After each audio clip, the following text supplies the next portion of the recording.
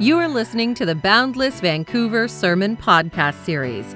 We pray you experience the deep life and wide love that God has for you today. Hi there, and welcome.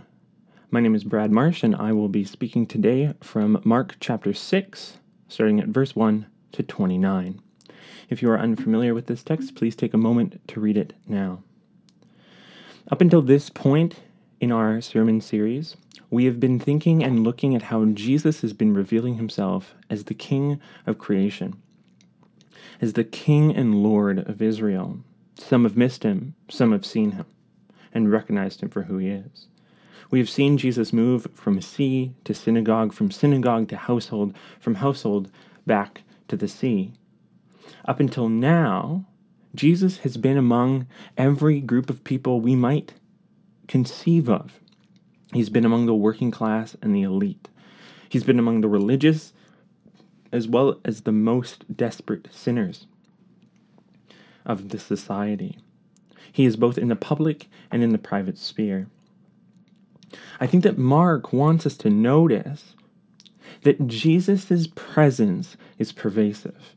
There is nowhere that is off limits to him, nowhere where he thinks, I'm not going to go there. Nowhere that is nowhere that prevents him from entering, nowhere that he wishes not to enter. And so in our text today, we have two scenes. One is the synagogue, full of the religious committed, or the religiously fervent people. These people are deeply committed and embedded in their beliefs. They have their accepted facts. And we can think about the scene as any religious institution where knowledge and truth are derived and formed from a way of thinking that people come together around. And we have another scene, though.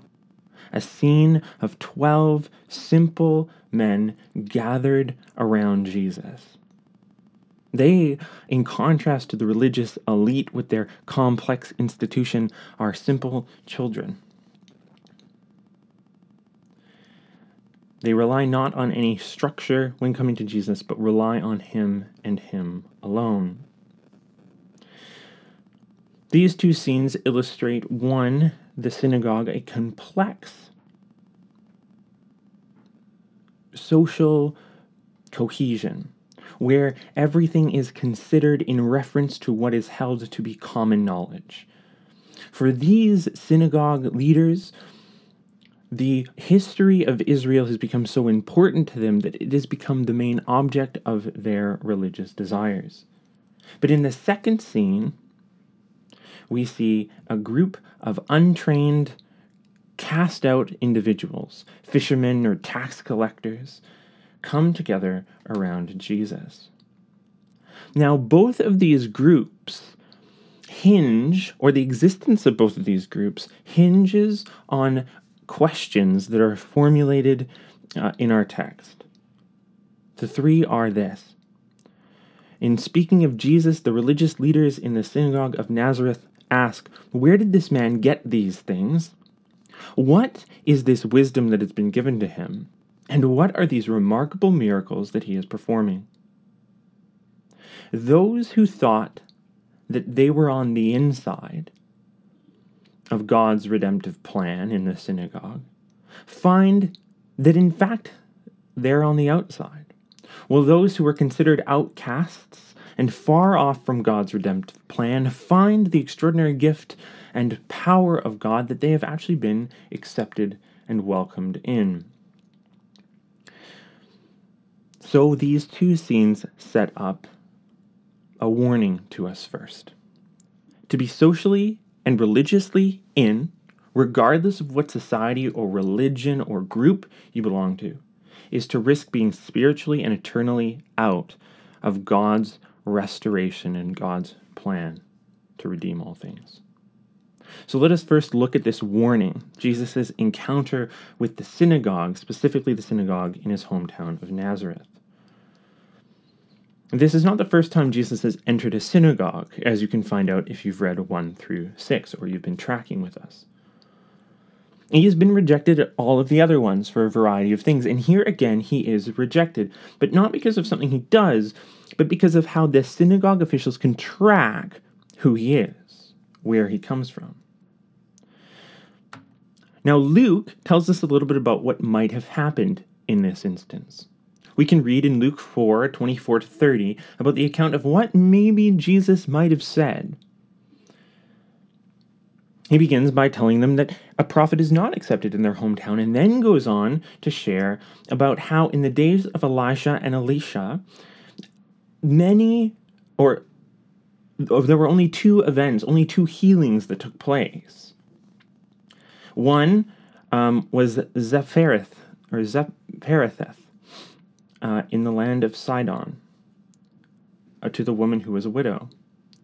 And the other was when Elisha went and healed Naaman, a Syrian.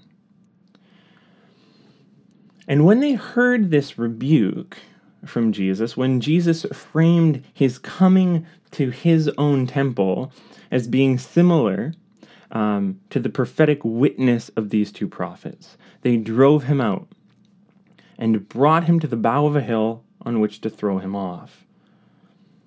He so infuriated the synagogue and the congregation by comparing them to faithless Israel, who did not receive from the prophets any healing, but really only bad news. This is the context in which Mark is telling us that the people of the synagogue reject him. To the question, where did this man get these things, this wisdom, this miraculous healing? They have an answer already prepared. Mark tells us in the next sentence.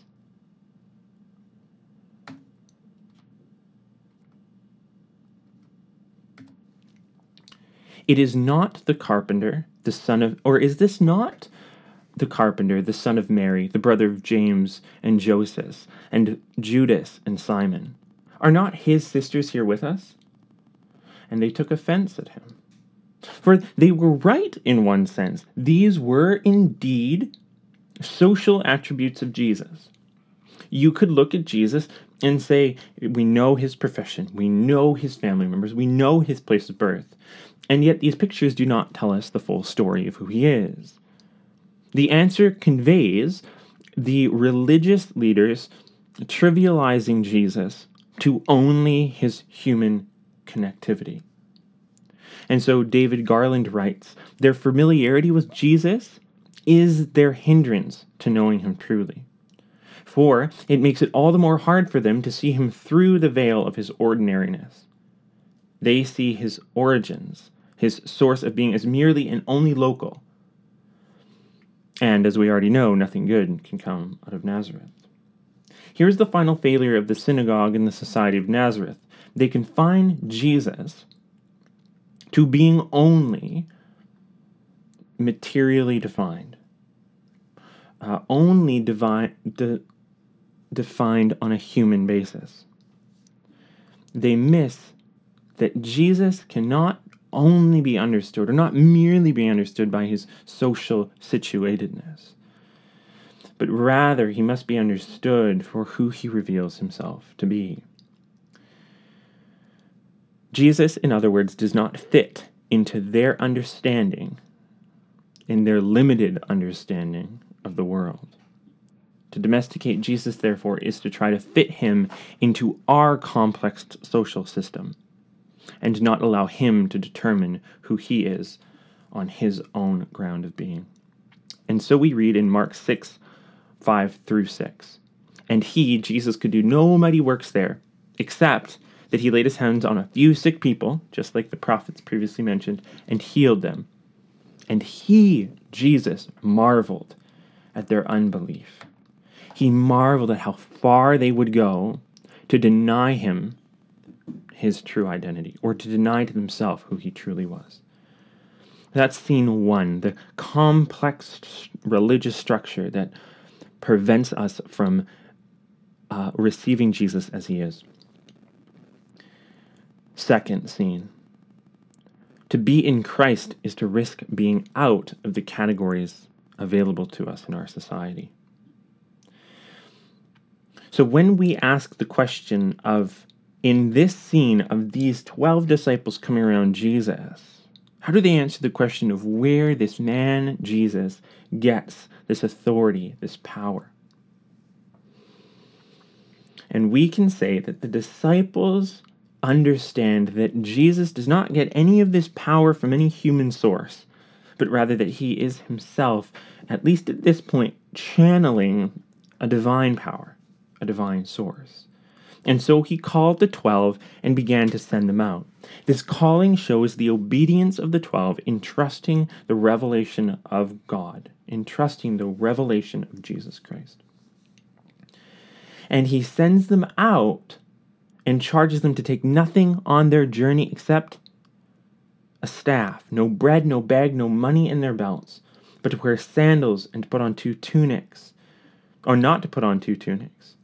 And he said to them, whenever you enter a house, stay there until you depart from there. And if any place will not receive you, and they will not listen to you, when you leave, shake off the dust that is on your feet as a testimony against them. So they went out and proclaimed to the people that they should repent.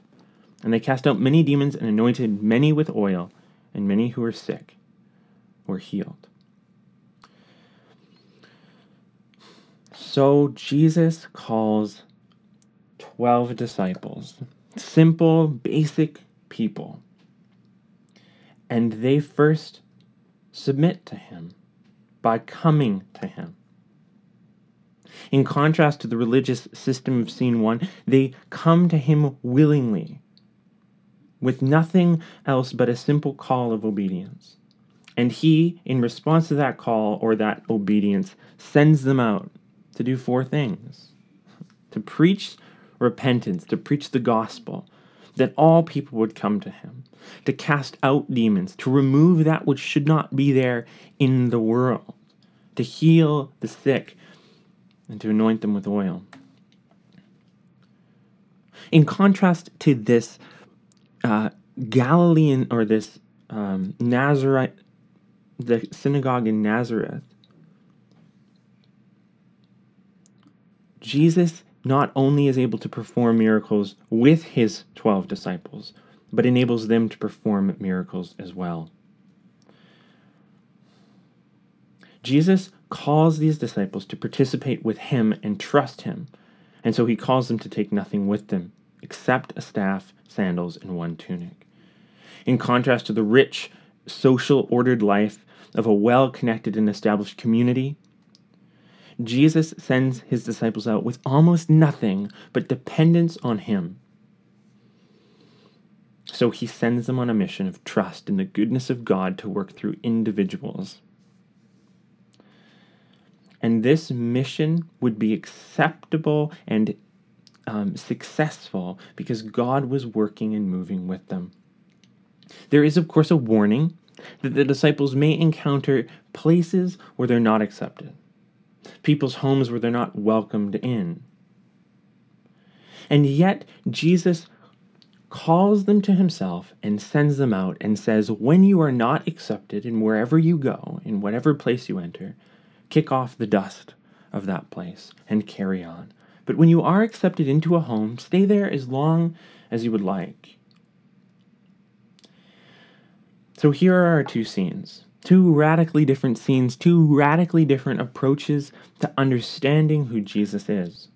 One of them is a religious, social structure full of complexity, nuance, and social truth, and acceptable categories of knowledge. The other, a scene of 12 men, kind of uncategorized individuals, trusting not their own wisdom or knowledge of the world, or the provided social categories available to them, be it religious or secular, but obeying the call of Jesus. In our world today, there's lots of options of things to trust in. Lots of institutions, lots of groups, lots of different identity markers that we could well find some security in, and some of that might be a good thing. And yet, what Jesus as King is asking us to do is to trust him as an individual person, to come to him as a unique individual and bring everything we have and say, I have come to you because I heard your call. And so I would ask and pray for myself and for you that we would be so caught up in the love that God has for us, that we would hear him calling us as children, saying, come to the Father. And then when we've come to him, that we would be listening and attentive to where he wishes to send us out into the world. We notice here in this text, if we keep reading on, that Jesus not once more enters into a religious synagogue. It is a sign of accepting their decision to say, we know who you are, Jesus. We know who your human relations are. We know where your power comes from. And so he does not enter there anymore.